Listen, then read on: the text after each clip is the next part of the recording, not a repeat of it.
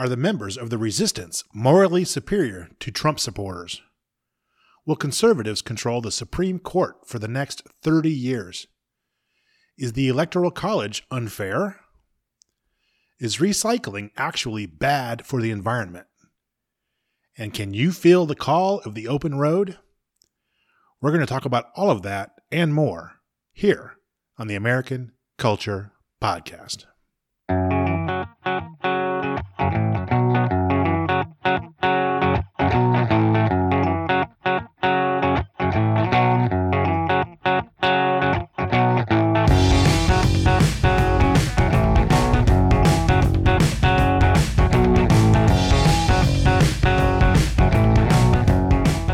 Welcome to episode 6 of the American Culture Podcast. I am Earl B., the creator and host of this podcast, and today I have 5 current topics to discuss with you that are shaping American culture.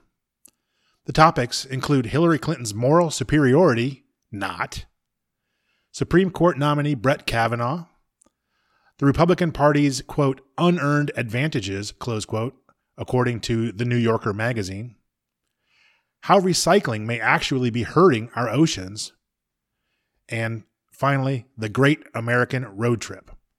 I am so glad you have taken the time to join us. So let's jump into our 5 stories for this episode. The first, we'll call it Saint Hillary. President Trump has been very busy in recent days. He just announced his nomination to fill a vacancy on the Supreme Court, which I'll discuss much more in topic 2 today. He's been traveling in Europe for the past several days, meeting with leaders of the NATO countries. NATO, of course, stands for the North Atlantic Treaty Organization. It's the group of countries who have banded together under a treaty to defend Europe against Russian aggression post-World War II. He's been meeting with the leaders of those NATO countries to encourage them to meet their pledged obligations to pay for their own military defense, at least a little bit, rather than relying on Uncle Sugar to take care of them all the time. As you can imagine, this led to some hurt feelings, although the NATO countries pledged to do better. Trump also met with the Prime Minister of Great Britain and apparently shared his thoughts with her about how badly he thinks she has screwed up the Brexit negotiations. This also led to some hurt feelings. But all of that is just background to what I really want to talk about. I want to talk about the whiny protesters in the streets and in the media who act as though the end of the world is truly upon us whenever President Trump dares to do his job as President of the United States, supporting and defending the Constitution of the United States on behalf of the American people. Of course, these protesters object to everything the President says or does, just as a matter of principle. And I can tolerate a certain amount of angst that flows from the fact that the left does have honest and deeply felt disagreements over policy. Abortion, immigration, foreign affairs, military policy, tax policy, education policy, you name it, Trump and the left are going to disagree on it. But what is bugging me today, that really hit me while I was watching the news coverage on TV and on the internet, is that there is this implicit and sometimes explicit thread running through the protests, which holds that Donald Trump is a uniquely despicable human being, a moral degenerate who is not worthy of even a modicum of civility or respect from the left.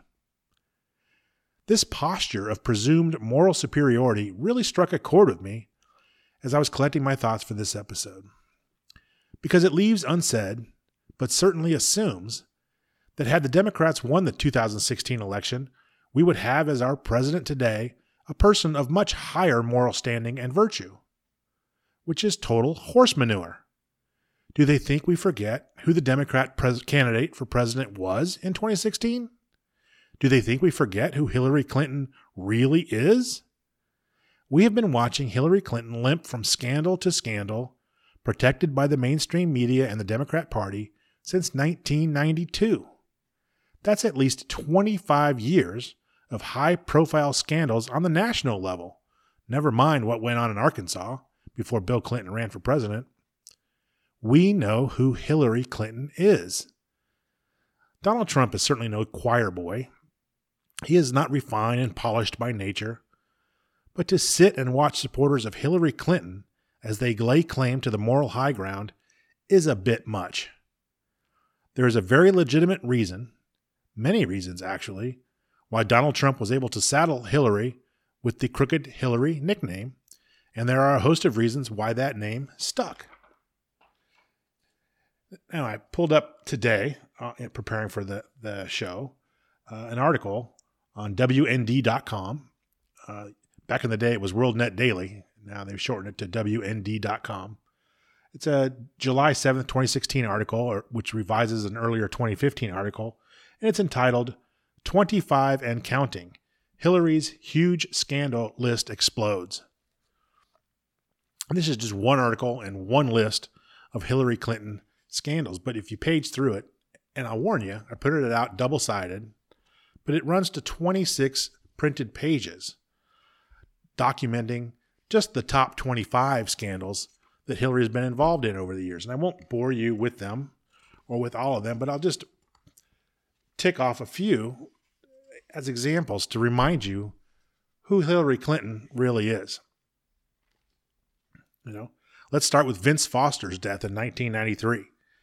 Now, Hillary Clinton, of course, was a partner in the Rose Law Firm in Arkansas and up to a lot of questionable dealings there. Two partners of the Rose Law Firm followed Hillary, prominently anyway, into Bill Clinton's administration. One was Vince Foster, who ended up with a bullet in his mouth in Fort Marcy Park in Washington, D.C., under very suspicious circumstances. And the other was Webster Hubbell, who, after serving as Attorney General, ended up in prison. Okay, these are the types of people that Hillary hung around with as business partners at the Rose Law Firm. So you got Vince Foster. You've got, more recently, Emailgate. Okay, Hillary's private server on which she kept her classified emails. Why? Because she didn't want any of her correspondence to be made public in violation of any number of federal laws. And any little sailor in the Navy or airman in the Air Force would go to prison for handling classified information the way Hillary did. But, of course, it looks like she'll probably escape scot-free on that because it appears that just about everybody at high levels of government in Washington, D.C. mishandles classified information. Only the little guys in the military out in the field lose their careers and their freedoms over it. But that's a story for another podcast. Travelgate, when the Clintons first moved into the White House. Whitewater, which was predatory lending before predatory lending was cool. Okay, preying upon old people. Sell them a nice retirement home, let them make payments on it for a few years. Then they miss a payment. You repossess the house. You keep all the payments and the house. The poor retiree is out of all of that. And then you sell the house again to the next retiree and do it again. Wash, rinse, repeat. It was a horrible scandal and horrible predatory practices on, as Hillary likes to say, the most vulnerable in our society. She talked about, if you'll recall, landing under sniper fire in Bosnia, which was a lie. There's her missing law firm billing records back in the 90s, which showed that she was up to her eyeballs in the Madison Guaranty Savings and Loans scandal. You've got her speeches to the Wall Street bankers that she refuses to release the transcripts of. The Mark Rich pardon, where she was getting campaign contributions from Mark Rich's wife while her husband was handing out a pardon to a guy indicted for crimes which could have led to over 300 years in prison. The cattle futures trading, where they churned $5,000 into $100,000 in less than a year. Yeah, I won't even get into the Clinton body count or Hillary's adoration of Saul Alinsky, who they like to call a radical. But when you get into what he was all about and what he was really doing, he was a domestic terrorist, and she idolized this guy. Okay? While Secretary of State, she was clearly running a pay-for-play operation. News media's reported that if you wanted to get a meeting with Hillary Clinton, you needed to pony up and make a donation to the Clinton Foundation or some other cause that they deemed worthy of your cash. And then, of course, there's the sale of uranium to the Russians, the Russian reset, Benghazi, which led to the death of the American ambassador. Over and over and over, again and again and again. She was fired as an attorney working on the Watergate investigation of Richard Nixon for having a lack of integrity way back at the beginning of her illustrious legal career. The point is, for Democrats and other members of the resistance, if you want to tangle with the president in the halls of Congress or on TV or in the streets because you disagree with Donald Trump's ideas for making America great again, then have at it. But I say to these professional protesters, stop the moral preening. Cut out the sanctimonious attitude. You may feel that the American voters sold their souls to elect Donald Trump, but when it comes to personal virtue, you were more than willing to sell your souls to support crooked Hillary. You are absolutely no better than the deplorable voters you're constantly vilifying. It was just an election. You lost. Grow up. So topic 2 today is going to be Justice Brett Kavanaugh, or potentially Justice of the Supreme Court, Brett Kavanaugh. And I just want to kind of rapid fire my thoughts on this. He's been well documented in the news, his qualifications. He's got what's said to be one of the finest resumes ever for a judicial nominee for the Supreme Court. I'm not going to go over that in any kind of detail. I just wanted to give you my thoughts kind of quickly. And my first thought was it would have been fun to see a bolder pick. Okay, maybe the woman judge, from Notre Dame, soft spot in my heart for Notre Dame. Some conservative justice who would really shake things up, really be an intellectual giant on the court, in the mold of a Scalia. But really, Trump, he had to play it safe. Thanks to the rhinos in the party. Rhino, of course, stands RINO, Republican in name only. Rhinos like John McCain, we have a razor-thin margin in the Senate. We really can't afford any defections. We really can't afford to draw this thing out, given the current balance in the Senate. It had to be a relatively safe pick to get through. And, this guy's a Washington, D.C. product. He's a Yale product. He's kind of a Washington insider guy in the Bush, Anthony Kennedy, Ken Starr pedigree more than the Reagan, Scalia pedigree. But as a Washington, D.C. product, his kids are going to go to the right schools. He and his wife, go to the right cocktail parties. They all know each other. It actually makes it kind of awkward for a senator to vote against a Judge Kavanaugh because these people know each other. They're on each other's Christmas card lists and so forth. So you get a safe pick who it appears is going to roll on to confirmation rather easily, despite all the noise. I would have liked to see a woman or a minority, get nominated just to watch the Dems reveal their true character. It's always fun when the party that claims to care about women or claims to care about minorities, goes after a Republican woman or a Republican minority, with such venom. If you're a Republican and a woman, or you're a Republican and a minority member, you're not really Black, or you're not really Hispanic, or you're not really a woman because you're a Republican. And the venom, it's just horrifying to watch what they do to these fine people for daring to speak their mind. And is there anything more racist than telling a person how they must think and how they must vote because their skin is a certain color, or telling a woman how she must think and how she must vote because she's a woman? We talk about the party of racism and sexism. That's your Democrat party. So it would have been fun to see a woman or minority nominated just for those fireworks. It was clever by Trump to nominate the safe candidate because by doing this, he's essentially daring the Dems to try and block Kavanaugh. Because if they do block this safe, relatively innocuous pick, if they do block him, those votes by those Democrats in key states against Judge Kavanaugh will be used against those senators in November to defeat them and to create a bigger margin for Republicans in the Senate starting in January. And then once you have that wider margin, assuming that they succeed in blocking Kavanaugh, with a wider margin, the president could nominate a more aggressively conservative justice. So pretty good chess playing by the president on this one. I don't really love the idea of a Washington insider being nominated. I don't really love another Ivy League guy getting nominated. But the Federalist Society and other trusted conservative observers seem to like him. And Trump has been really, really good on his judicial appointments so far. It seems that as a replacement for Anthony Kennedy, he will be perhaps a bit more consistently conservative, thus moving the court just a bit more to the conservative side of the scale from where it has been recently. Now, of course, in Neil Gorsuch and Brett Kavanaugh, Trump and the Republicans are really just holding serve. Replacing Scalia and Kennedy with two solid conservatives is not a big change. It's an important change, and it's an important injection of younger blood, but it's really just shoring up the status quo for the foreseeable future. How far is that foreseeable future? 30 years, given the ages of these justices? So these are important proceedings, and it's important that the president not screw it up by being too provocative. The safe play here really is the smart play. But these, again, just holding serve, replacing Republican appointees with Republican appointees.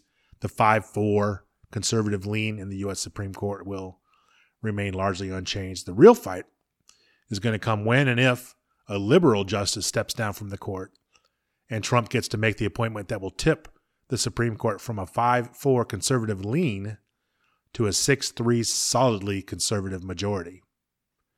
Ruth Bader Ginsburg is 85 years old. You've seen the pictures of her falling asleep in her chair at the President's State of the Union speeches. Stephen Breyer himself is 80 years old now. Hard to believe that. And Sonia Sotomayor is only 64 years old, but she has diabetes, which required paramedics to rush to her home to treat her for a low blood sugar episode this past January. So, it's sad but true. Diabetes, is a killer, and it's possible that her health could cause a problem for Justice Sotomayor sooner rather than later. So there's a real chance that the president could get a chance to nominate a third justice in this first term as president. If he were to win again in 2020 and push his term out to 2024, I don't know how long Justice Ginsburg or Justice Breyer or Justice Sotomayor can hold out. I'm sure they would want to hold out until a Democrat were to win, if that were to happen. But I don't know if they're going to have that choice. So it seems very likely that the President Donald Trump could get 3, if not more, Supreme Court appointments during his presidency. And this whole episode just shows how important it was for Republicans to defeat Hillary Clinton in 2016. And it shows how completely wrong the never-Trumpers were in not supporting the GOP nominee. Can you imagine if this nomination was for a second Hillary Clinton Supreme Court nomination? What a nightmare we avoided. And of course, we should all take a moment to thank the former Senate Majority Leader, Democrat Harry Reid, for quote-unquote reforming the rules of the Senate to remove the filibuster for judicial nominees. Senator Harry Reid got greedy in the short term. He got impatient, took away the filibuster, and even though everyone told him it was going to come back and bite him in the rear end, he persisted, and none of this would be possible without Senator Reid. So I say, hey, Senator Reid, thank you so much for making a Justice Gorsuch, a Justice Kavanaugh, and a potentially third Trump justice possible. Okay, topic 3, I want to turn to the New Yorker magazine. July 11th, 2018 story entitled, Why It's Right to Be Mad About Kavanaugh and the Supreme Court. So this is great stuff. Liberal writer telling all the liberals out there why they should be mad about the Supreme Court. And the reason there's plenty of that out there. That's not news. But the reason this caught my eye yesterday is there's some great language in here about how the Republicans have been trying to take over the courts and conspiracy this and conspiracy that, and that's fine.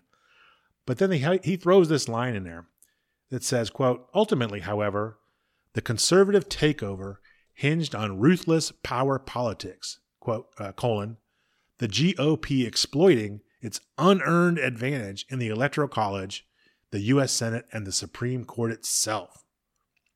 And then he highlights what he calls quirks of the Electoral College, nullifying Hillary's 3 million ballot margin of victory in the popular vote. He talks about the quirks in the Senate and how they're anti-democratic and so forth. And it just, it's once again, on one level, it's just Democrats whining again about the fact that Hillary, won the popular vote, as if that was even a thing, and lamenting the fact that she lost the Electoral College. But what this article is, and what the current state of affairs demonstrates, is it's just proof that the Constitution of the United States is brilliantly conceived and is working just as it is supposed to. Why do big city liberals feel the need to tell everyone else what to do and how to live? Is it not enough that you're destroying your own cities with your loony policies? I'm looking at you, San Francisco. Do you have to take everyone else down with you? The founding fathers foresaw that more populous areas would outstrip less populous areas in power unless some very strong safeguards were written into the Constitution. These safeguards in the Constitution are not bugs, they are features. Those safeguards are the U.S. Senate and the Electoral College. The smaller colonies back in the day definitely would not have ratified the Constitution without those safeguards. The effectiveness of the Senate as a check on centralized power has already been greatly weakened by the popular election of senators, which was introduced under the 17th Amendment to the Constitution in 1913. That amendment removed very important and effective checks on mob rule. You know what you don't see Democrats asking for? They don't ask for proportional allocation of electoral college delegates. You don't hear them volunteering to give up 40% of California and 40% of New York presidential electors to the GOP. They like the all-or-nothing anti-democratic character of the Electoral College when it helps them. The presidential election in America is not a single combined election. It is 50, and it's actually more than 50, separate state elections, and each state election has its own quirks and rules. Don't blame the Constitution because Hillary Clinton is bad at math or too lazy to read the fine print.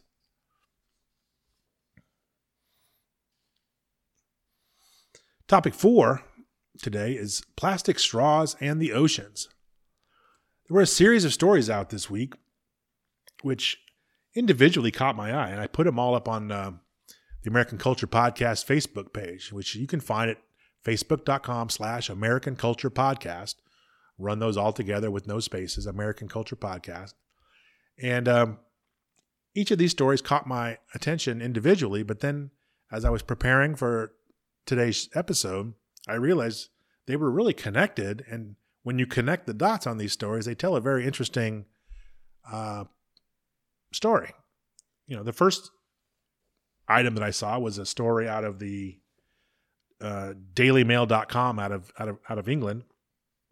And the headline on this story, dated July 2nd, 2018, and updated on July 5th of 2018, says, shocking study reveals that 90% of global plastic waste comes from just 10 rivers in Asia and Africa.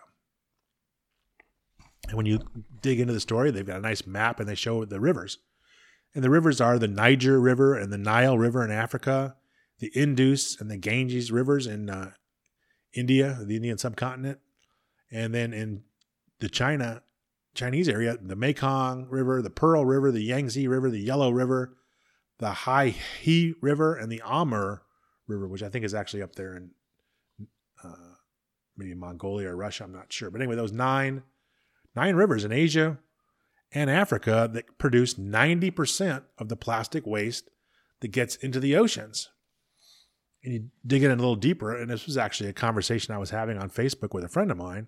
He found some research from oceancrusaders.org that had a nice chart showing the total annual output of mismanaged plastic waste disposed in oceans by the top 20 countries.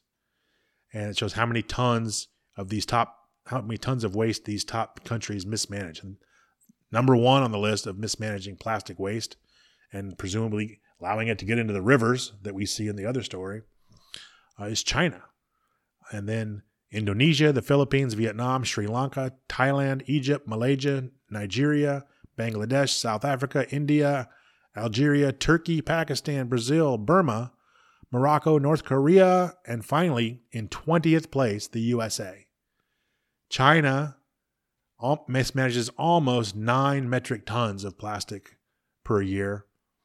And the U.S. down in 20th place looks like 0.3, a third of a metric ton maybe. Far, far fewer. So that's the first couple of stories, okay? So plastic waste in the oceans, which everyone's very excited about, okay, comes mostly from the rivers in Asia and Africa. Next story that you see, and again, separately caught my eye, is Starbucks. There's been a lot of talk about plastic straws recently. There was some towns here in California, I think elsewhere in the country, that contemplated or in fact did eliminate plastic straws.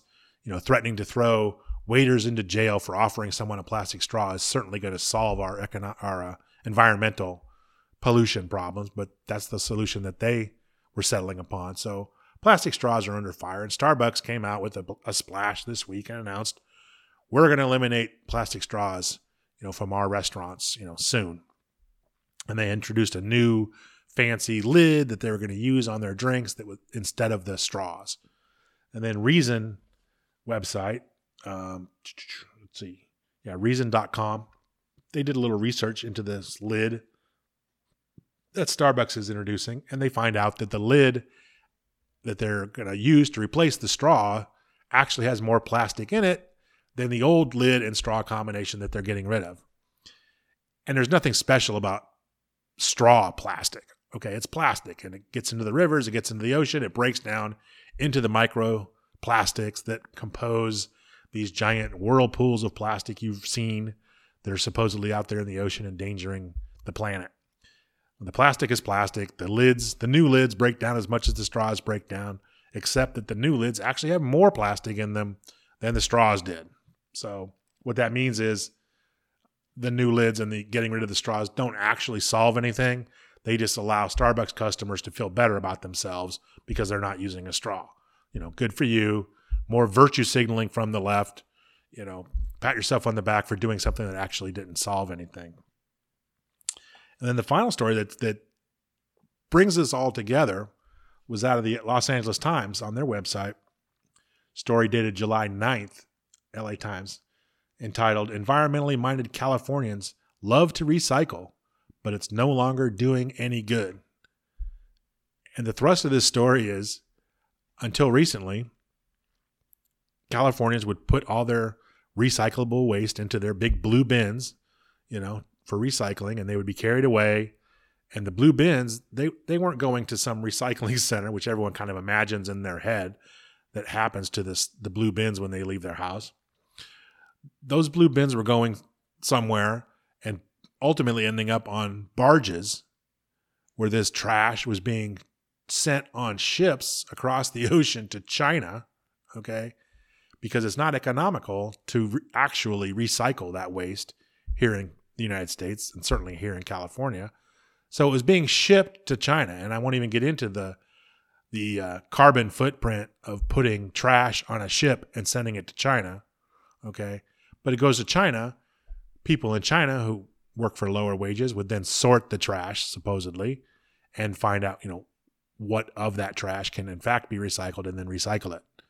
But of course, we know from our first couple of stories that China is the worst offender for mismanaging waste, allowing it to get into the rivers and thus ending up in the ocean, which means that if you recycle your plastic in California, there's a very good chance it ends up on a barge going to China. And then as it's being sorted in China, it gets mismanaged, and that plastic ends up in a river in China, and then that plastic ends up in the ocean, which means that trying to be a good person and recycling your trash in California is actually worse for the environment than just throwing it in the regular trash can and having it go out to the landfills. So I thought those stories were interesting. And the conclusion I draw is that, there's obviously a huge dose of irony, okay, that the urge to recycle everything results in waste going to China, getting into the rivers, and increasing the microplastics in the oceans, which means that just sending the plastics to landfills is actually more environmentally friendly than conscientiously putting all your plastics in the big blue recycle bins. I don't root for pollution in the oceans, obviously, but I do shake my head at the liberals who never learn that good intentions alone are not enough. You have to look honestly at the results of your politics and make changes when your well-intended policies have unintended effects. And that's one of the biggest beefs I've had with liberalism my whole adult life, is the law of unintended consequences means nothing to them. To them, as long as your intentions are pure, the results don't matter. And that's how we end up with bad policies that last forever, that waste billions and trillions of dollars, and that don't help anyone or don't solve any problems. You have to look at the real world consequences of your policies, make adjustments or change them when you realize, hey, this isn't working and we're wasting a lot of money and we aren't helping anyone.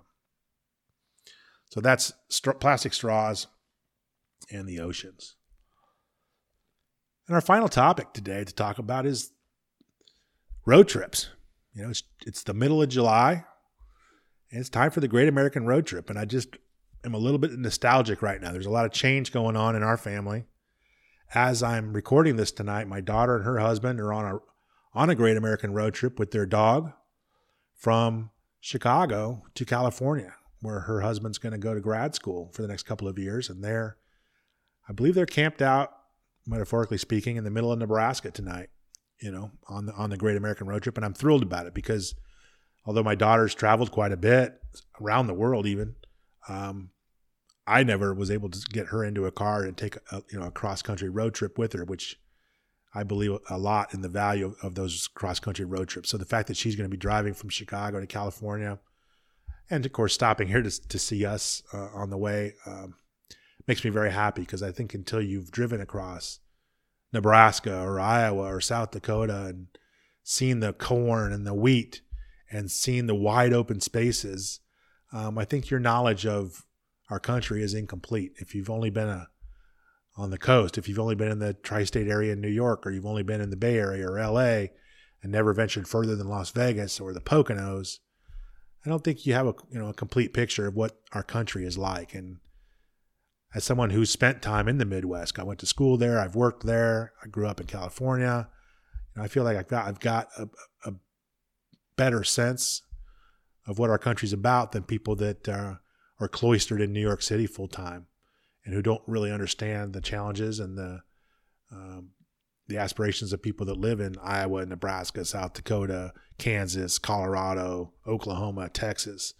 You know, there's a lot of derision directed that way from people on the coast. I think if they spent some time out in Trump country, out in flyover country, they might have a better understanding. We might all have better understanding of each other. Later this summer, my son and I are going to hop in a car and we're going to go the other direction, cross country, from Southern California back to Wisconsin, where he's in graduate school. And we're going to be hauling his dog and some other stuff back to Wisconsin for him. And we're going to take a longer route because we're going to detour through the Grand Tetons National Park and Yellowstone National Park and go across North Dakota because he hasn't seen that part of the country yet. So I'm excited and I'm feeling a little nostalgic. When I was a kid, we used to take road trips from California to Colorado, California to Indiana and back. And I think it's a kind of a quintessentially American thing to do. My wife and I, by the end of this year, we're hoping to have completed our quest to have visited, each of us, all 50 states in the United States, which sounds, kind of silly, I suppose, on some level. But it actually means a lot to me to be able to say, if I meet another American and I say, where are you from? No matter where they're from, I can at least say, hey, I've been to your state. I know a little bit about it. I may not have been there very long. I may not have seen all your state, but I've been there and I know that part of the country. And I think that's important to understanding our country, to understanding each other. So I just want to take a shout out to the Great American Road Trip, to flyover country, to Trump country, and encourage all of you to get out there and see this great land. So those are our 5 topics for today. Stay tuned after this short musical bump to learn more about our podcast, how you can be in touch with us, and how you can help us grow.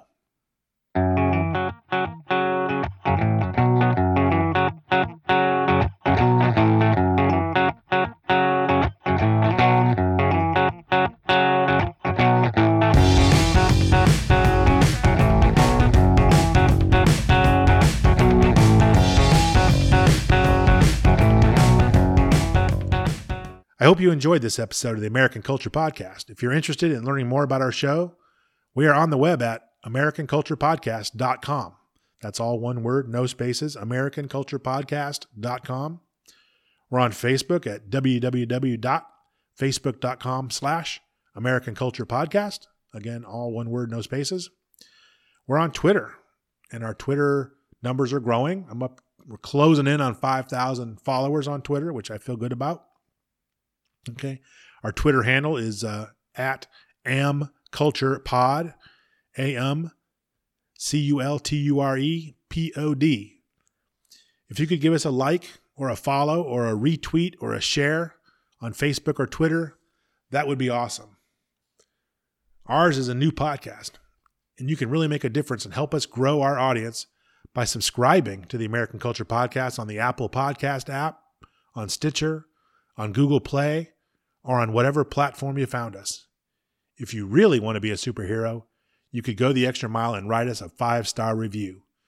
I would be very grateful. I also have created a page at patreon.com, Patreon.com, for the podcast, www.patreon.com/American Culture Podcast, where you can go to become a patron of this podcast and pledge your support of our work here at levels from $1 per month on up. All content of the American Culture Podcast is copyright by Earl B. and AmericanCulturePodcast.com.